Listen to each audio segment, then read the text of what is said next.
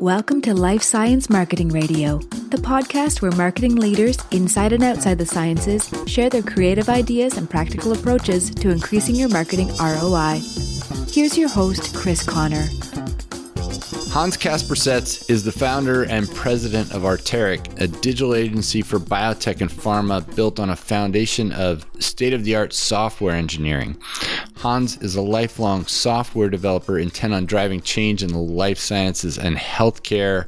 Hans, welcome back for your second appearance on LSMR. Thanks, Chris. Thanks for having me back. Excited to be here. Yeah, this is going to be a fun one. So today we're going to talk about artificial intelligence, which I know a lot of people are very curious about, anxious to think about how they can use it, and at the very least understand it, even if they aren't ready to use it, and latent semantic analysis, which you're going to have to explain. So, let's start like this. The last time we spoke, we talked about the challenge of analyzing large sets of pay-per-click data so companies can identify the content marketing opportunities that would help them deliver a better experience on the customer journey. So let's start by refreshing that and then get into any updates you might have around that. Thanks, Chris. So one of the core challenges we have as marketers is what to do with the reams of data that are pay-per-click, Search Console, and other channels produce, right? And so what I'm talking about is the actual verbatim searches that our users are typing into Google are being recorded and then fed back to us through those campaigns. We did analysis for one of our clients, last year, and we continue to do this, where we looked at, say, 50,000, 100,000, 200, 300, a million searches. And so we have a million exact entries of what people typed in, and then we're looking through that to find what we should be producing content on. How do people actually talk about our product? How do they actually search for it?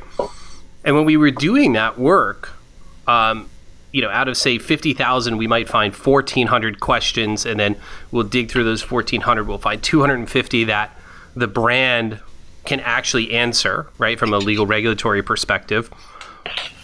And then when you go and actually look to see what's being served in the Google search results, they may only show up for, say, 100 or so of those, but only directly answer 4. And this is a big gap, right? The users are having all of these micro experiences, micro moments with the brand.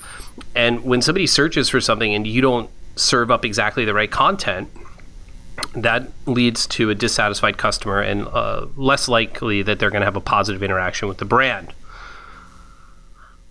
When we were doing this work, it was taking us, a week or two of a single analyst to do this work. This year, we sat down and started thinking about how can we bring artificial intelligence and machine learning to solve this problem. And what we discovered is there's some really good ways to do it. Artificial intelligence is huge right now, right, Chris? Everybody's talking about it. People are trying to figure out how they're going to use it.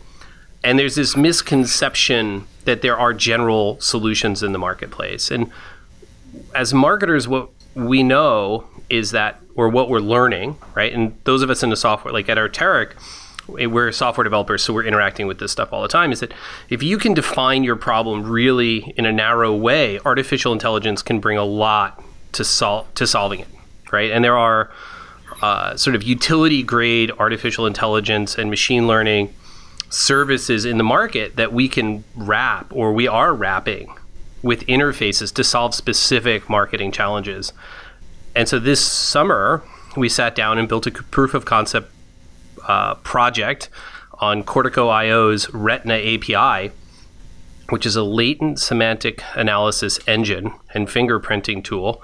And so we load all of our pay-per-click data into it. We create fingerprints for it, and then we can actually get relevancy for that data to a topic. So you can put in a word, a sentence, and you say, okay, find me all the queries that are related to this thing. It's been really remarkable because it took it's taking 40 or 80 hours worth of labor, and now we're doing that work in 10 minutes or 15 minutes. And so for healthcare marketers, biotech marketers, life sciences marketers, this is really transformative. Yeah, so let's back up and just go into a little more detail about that semantic processing and the fingerprint. I have a rough idea what you're talking about, but let's put a clear picture in everyone's head about what's going on in there. Right. So what they've done is the Cortico.io guys team has built an engine that was trained using Wikipedia. And there's other training sets for it as well, but the Wikipedia one is available in the free interface. What they do is they take the content that you upload and then create a fingerprint for it. And that fingerprint actually places that content in vector space, basically 3D space, and then gives distances from your content to other topics within that space. And when you do cosine similarity, which basically takes the distance from one thing to another thing, you can actually get the relevancy of a particular sentence or topic to another topic. The magic that we bring to it, and the thing we're doing today, is that we wrapped this software as a service API in an interface that's specifically designed to upload pay-per-click data, upload Search Console data, and then upload a topic, and then find all of the queries that you've uploaded that are relevant with a relevancy score to the topic you're searching for. Now that creates all sorts of opportunities for us as marketers, right? Let's say we want to find every single variant of how much does this product cost, what's the usage of this product, what's the dosage of this product, where can I buy this product? Those questions get asked. I mean, and when we take a look at it, there may be 10 or 15 variants of how to ask each of those questions, and identifying those, ensuring that you're answering each of those variants with a similar question in your content strategy becomes really important. It gives you a way to blow out sort of and make larger the keyword set that you should be using as you build content and as you build solutions online. Nice. Yeah. So can I imagine this fingerprint in this 3D space is kind of like a three-dimensional mind map sort of a question and every question like it, and it just goes out and out and out. And yeah, you can do that. The other probably good metaphor is all of the questions live in space somewhere, and each one has an address. And that address is made up of all of the vectors to that particular topic from all of the other topics in that neighborhood. And so we're building a map from one topic to another topic. Right. And that's just, geeking out on it a little bit. But the really important thing here is, first of all, took 2 weeks previously to do some analysis that would let you figure out, based on thousands of queries, what the essential questions were and what content you should produce. And now we're down to figuring that out in 10 minutes. So that's a pretty amazing acceleration of the kind of work you're doing. What types of insights about those questions and what people can do with this sort of data have you gotten from that? Yeah. So it's not only the speed, Chris, that's amazing. It's the fact that you can scale the data sets almost infinitely, and they get smarter with the more data that you feed in. So humans don't really get that much smarter as you scale, say, from a couple of thousand queries to tens or hundreds of thousands of queries. But the API gets way smarter, and with the more queries that you have, and then over time, even is that as you add more data to it, you build the map gets richer and richer and richer, and so the processing speed actually gets faster and faster. From an insight perspective, as a marketer and as a communicator, there's sort of the obvious stuff like I just described. Well, how much does this cost? What does this cost? What will I pay for this? What's the price of this? Right? Those are sort of variants on a question. When you take the inverse of that, right? Can you use this product for a cold, right? And you take the inverse, you take the least relevant things, you discover an entire sort of ecosystem of content that your ads are being served for that you may have not anticipated. One of the things that we discovered for one of our products was that there was an extraordinary amount of search volume in Spanish for the product that we had not anticipated. And we had found it by taking the inverse of the English topics, and it revealed all of this, really low relevance stuff because it was in another language. That helped us to go back to our clients and talk about a strategy for marketing the product into an entire, in a culturally relevant way and in a language relevant way for an audience that we didn't even know we had. That's one, particular use case for this. And if we were doing this in English and there was a manual analyst sitting there looking at, say, Excel, it wouldn't have immediately been apparent, and it would have taken a long time to get to. They would have actually had to ask the question, like, what's the opposite of this? And I don't think, our experience is that humans aren't very good at that. Yeah, I mean, there's all kinds of opposites for many terms, right? So it sounds like what happened there is, first of all, you're able to make things more relevant in Spanish, but I think I also heard you say there was an opportunity to eliminate, as you say, lots of irrelevant queries that you're paying to serve an ad for that you really don't want to serve for at all. That's exactly right. Building negative keyword lists or sort of topical exclusion lists becomes really important, right? Because we pay per click or we pay per CPM on, a lot of different platforms, and it's not always evident what we shouldn't be serving ads for. So accelerating that process and then being able to do it dynamically becomes very interesting.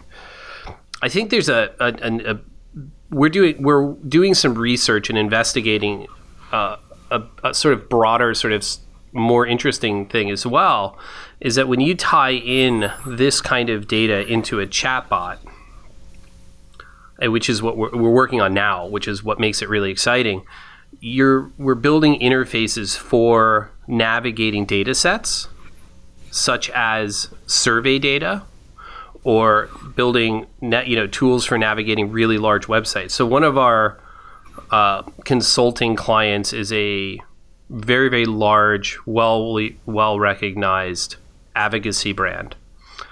They have around 6,000 pages of user-generated content and their own content. They had considered hiring a whole bunch of manual chat operators to help people navigate the website. That's how big the website got.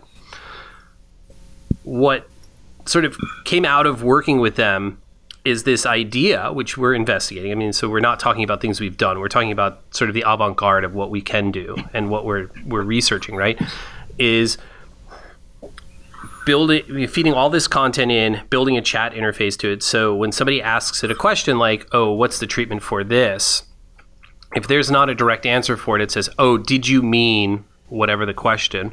The person says yes or no. The chatbot then is able to sort of train itself. That acts as a supervised learning environment for the algorithm, and then it feeds it the content. And instead of hiring lots of chat operators to actually respond to people, the chat operators supervise the chat bot and the artificial intelligence, and it allows us to build much bigger and much more interesting interfaces. And as a week or two ago, Google came out, Manhattan Research came out and said 23% of physicians are using Siri and Alexa to diagnose and choose treatment options for their patients. And so one of the reasons we have to do this and why we have to find all these variants on the questions is that in order to teach a skill to, say, Alexa, you have to give all the variants or all the close variants for Alexa to have the right answer. In order for Siri to use Bing to find the right answer, you have to present all the variants on the question so that Bing can accurately categorize your content, create taxonomy for it, and then respond. And one of the things we should all be thinking about is that with search, right, when somebody searches for content online today, whether it's on their phone or whether it's in their browser, you get 10 to 15 responses. You get the paid ads and then you get all the organic stuff. When somebody searches for our content today using, say, Siri, they really only get one answer back. And so the stakes for all of us as marketers are going up as we move from the browser and from the mobile phone over to voice interfaces, and that we need to be the number one most relevant answer for the question that's being asked in the way it's being asked by the consumer or user or customer. Yeah, and if you're a physician, you better get the one right answer. Yeah. and there was a bunch of bad press for Watson over the last 2 weeks on this issue, right? IBM came out, marketed Watson really heavily, especially into oncology, and sold it into a bunch of hospitals. A couple hospitals in the U.S., a bunch of hospitals overseas, and you'd have to correct me, but I don't think the press was very positive about whether or not Watson was really helping the physicians to make better diagnoses in cancer and oncology. And there's like an army of physicians and data analysts backing up Watson, trying to feed in relevant cases in order to arm it so that it makes better sort of treatment recommendations. So we're going to watch this unfold, right? And the thing, the opinion piece for me is what we're seeing is somebody, a brand selling a generalized solution that probably wasn't fully ready for prime time, that needs to evolve, needs a lot more data, needs a lot more input from physicians and patients and outcomes. And so it's like, we need to back off of that a little bit, or, we have to understand that it's evolving.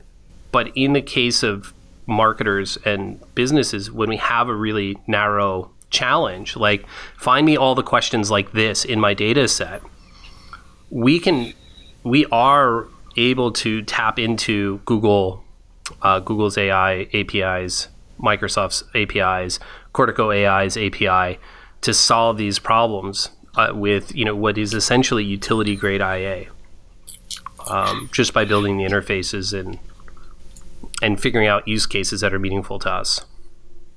Yeah, so this is all really fascinating and probably inspiring for the people listening to this. Definitely the people into marketing technology. So how did you and Arteric get into building tools like this? Scratching our own itch. So we're really fortunate. We started the company in 1999, and by 2003, there was a dearth of digital agencies in healthcare marketing. And so we made the transition into healthcare marketing. And over time, we built banking systems and airline reservation systems and really kind of complex transactional web applications and mobile apps. And a couple of years ago, we made this decision that we were going to focus on building software for marketers. Right? We're going to solve marketing challenges using software and web applications. And the place we actually started was we built an application that screenshots and does an automated comparison of every single page of a website, a current version of the website to a historic version of that website, so we could identify changes over time. And this was done for medical, legal, regulatory purposes, right? How do we ensure that as we update a website or do something, nothing else changes so that it doesn't have to be reviewed, and how can we automate that? That work turned into, okay, what other problems are we having, or what other challenges do we face every day that are taking enormous amounts of time and are highly repetitive? And this particular case where we're analyzing pay-per-click data and Search Console data and website content really was clearly solvable using existing technology in the marketplace if you have the software chops. Like, you need a team that can actually sit down and write a tool to do this and can build the data structures to handle it. And there are teams that can do that, but they need to have this. They need to understand the healthcare marketing challenges, the life sciences communications challenges. What data do you have, and how do you train these things and supervise them to get really remarkable results? Nice. So it's a nice intersection of unusual talents that you have in the agency and marketing world. Do you know, so this has come up in another interview that's going to come up in the episode after yours. Shane Snow, does that name mean anything to you? He wrote a book called Smart Cuts. So I'm kind of locked onto this thing. Just interesting. His whole book is about lateral thinking. He's actually also the founder of Contently. So everybody interested in this podcast will also be interested in Contently, which is a content marketing platform. But so he wrote a book on, and he just has lots of examples. And I am not very deep into the book, but I heard him on James Altucher's podcast, just talking about how breakthroughs come from combining two different things typically. And when two groups pull their perspectives together, then that's where things come from, not from incremental improvements. So I'll throw that out there just for the interest of folks listening. Let's talk about, just for fun, how artificial intelligence and machine learning is working at scale and how it's impacting us right now. Yeah, this is a topic near and dear to my heart. It was a revelation to me. It is a revelation to me that spreading a workload across millions or billions of people makes things that seem impossible possible, right? And several years ago, the folks, I think it was at Carnegie Mellon, they built the CAPTCHA engine and the reCAPTCHA engine. I think we've all seen this, right? You go to a website, it shows you a little bit of text, you have to type in the text, and then it lets you through.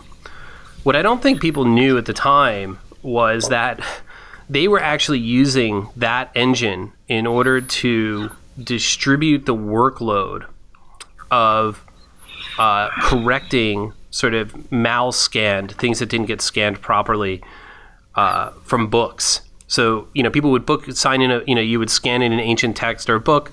The OCR software, optical character recognition software, wouldn't understand what it is. Carnegie Mellon would take that little slice of that image and then parse it out, send it out to, 100,000 people. They would type in the text. They would know some of the words were real, some of the letters weren't, so they could actually get a validation. And then they would feed that information back into the machine so that it would become better at scanning the text. And eventually Google bought the reCAPTCHA technology, I'm pretty sure. I shouldn't say things on a podcast that I'm not absolutely sure about, right, Chris? But somebody can blast me for this later. Disclaimer, yeah. So just imagine what I'm telling you is no. Okay. So they buy this technology for reCAPTCHA, and so there's reCAPTCHA on millions of websites, and now Google today, right, is training its image recognition software and its ability to tell a story about a picture by sending out 6 or 7 pictures as your CAPTCHA, right, as your proof of you're a human, and they say, show me all the click all the storefronts in this image, and there might be like 3 storefronts and then 2 things that aren't storefronts but really look like storefronts. I saw another example of it today where it was like, click all the things that are statues, and there were like 3 statues and then what looked like a mountain peak, like a really jagged, thin mountain peak, and something else. I don't remember what it was.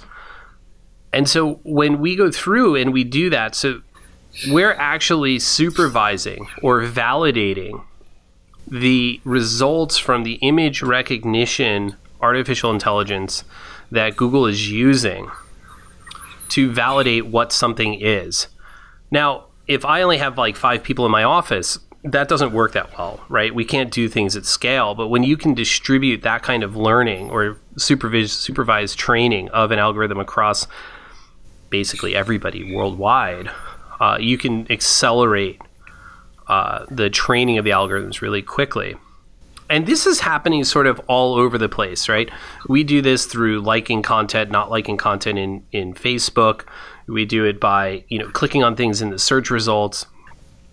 We do it by typing content into Wikipedia, referencing that content to, with a bibliographic reference to something else, to a sort of primary source.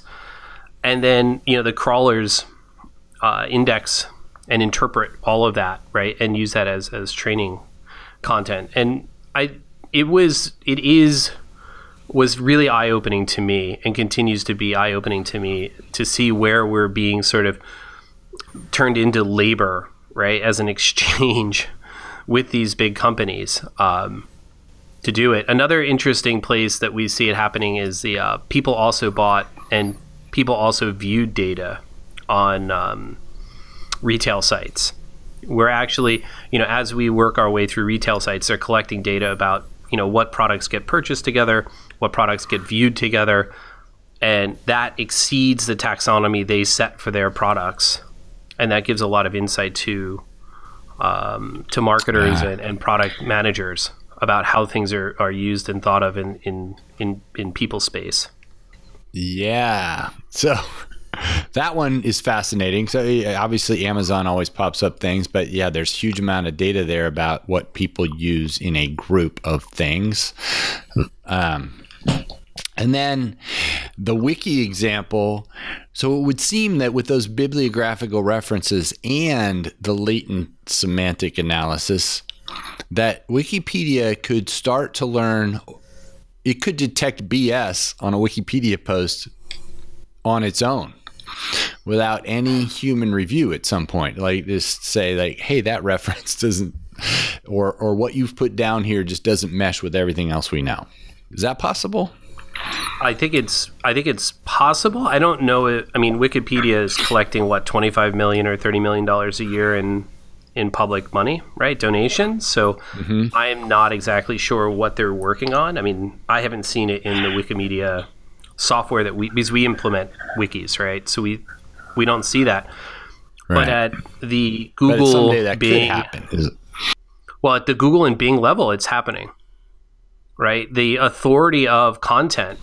Google, measures authority based on conceptually how relevant something is to something else.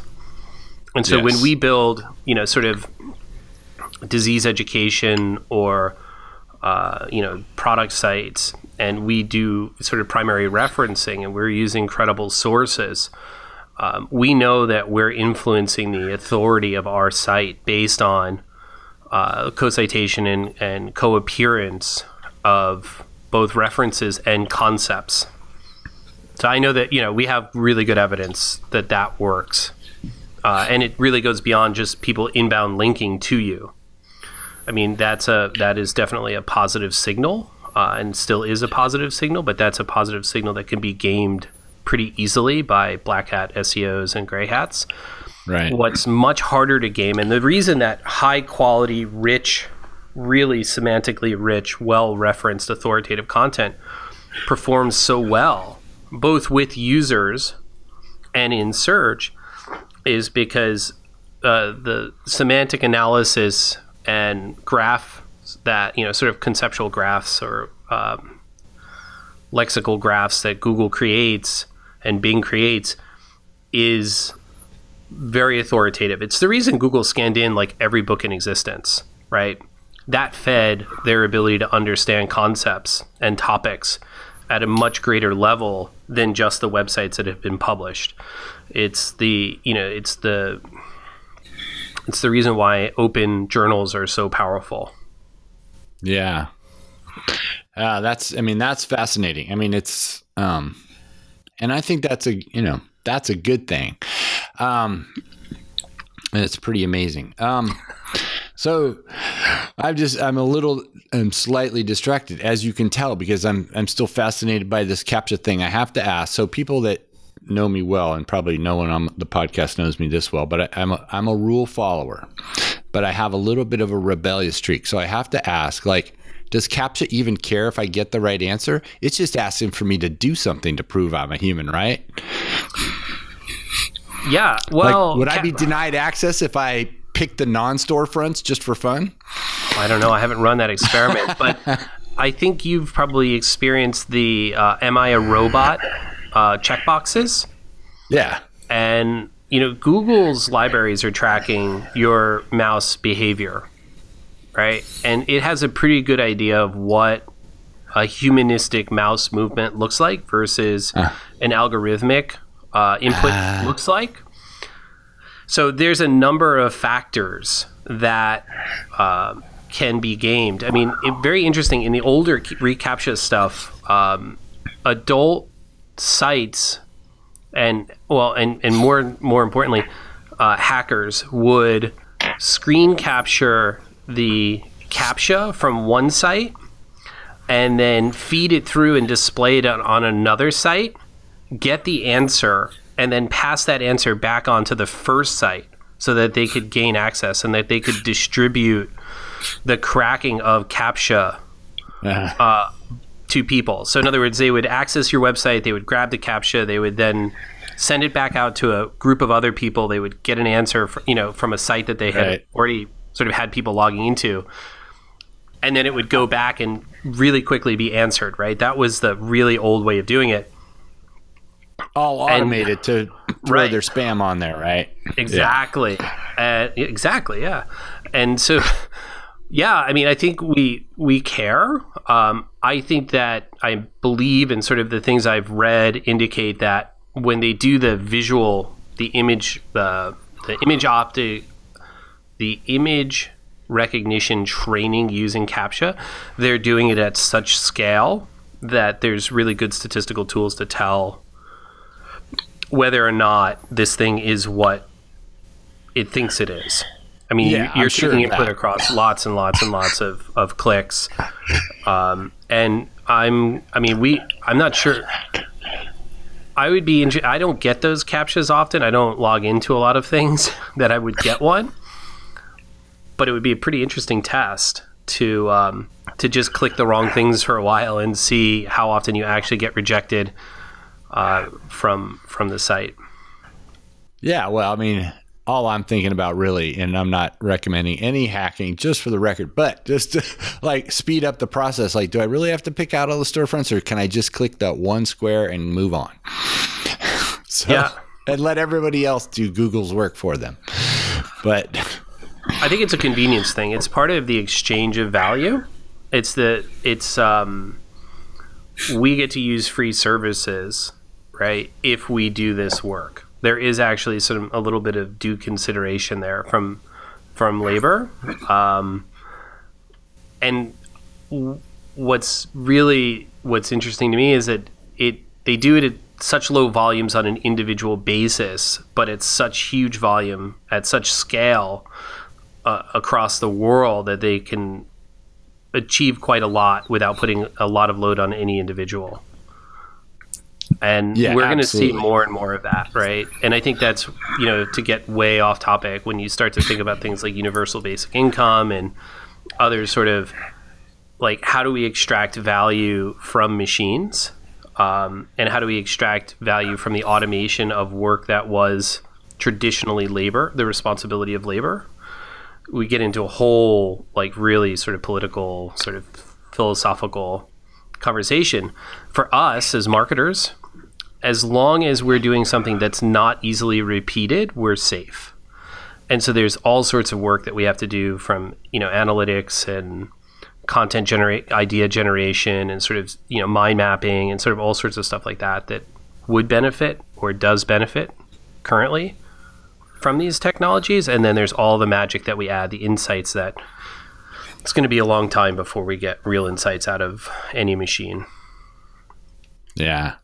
Well, I want to thank you for two things. One, that great education on the whole semantic processing and the opportunities there for marketers to solve specific problems, improve their content, save money on their pay-per-click.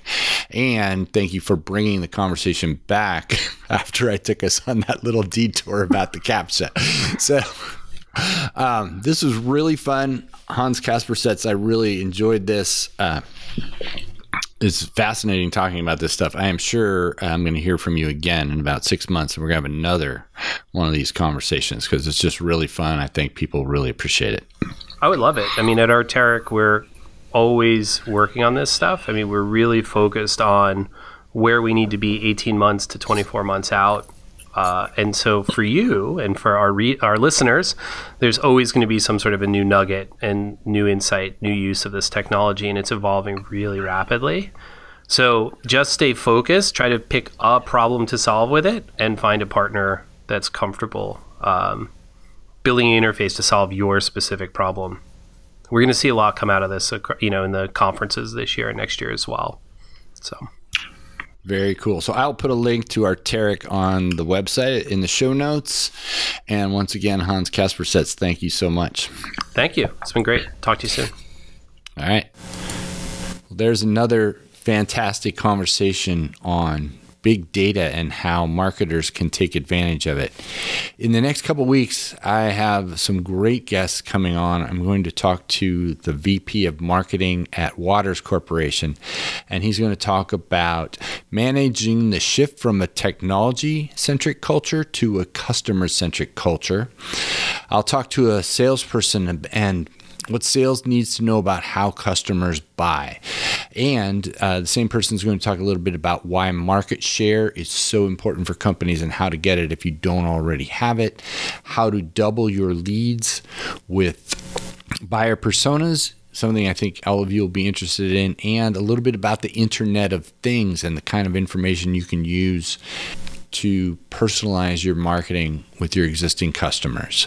So don't miss out on those. As always, if you like the podcast, I've been getting great feedback. I appreciate everybody who's emailed me or messaged me through LinkedIn to tell me how much they enjoy the podcast. I get the idea that you have some friends who don't know about it yet. They will appreciate it if you tell them. So tell 2 of those people, and I will talk to you in a couple of weeks.